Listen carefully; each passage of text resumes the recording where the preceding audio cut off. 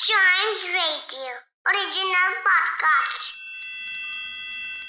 Today, let us start the journey of Union Territories of India. The first one we have is Jammu and Kashmir. Normally, when we talk about this Union Territory, we mostly talk about places in Kashmir. But today, I have got a gem from Jammu. Yes, it is called Bahu, and it is located beside the Tavi River.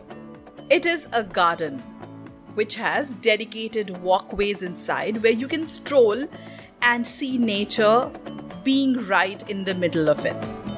It is a good place for photography and one of the most famous places in Jammu owing to the charm and serenity that it has here. There are levels in this garden, and on the topmost level there is a lake, and around the lake are colorful flowers.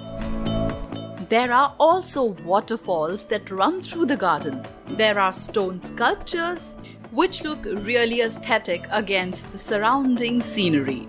Another major attraction of this place is a fish-shaped aquarium. The aquarium has about 400 different kinds of fishes in it, has 24 aquarium caves and 13 small caves which hold fresh water and marine water fishes inside. It's a nicely maintained one which makes this place a great attraction for tourists to visit. To know about other places from different parts of the country, listen to more episodes of this podcast, which is Trunks and Wheels.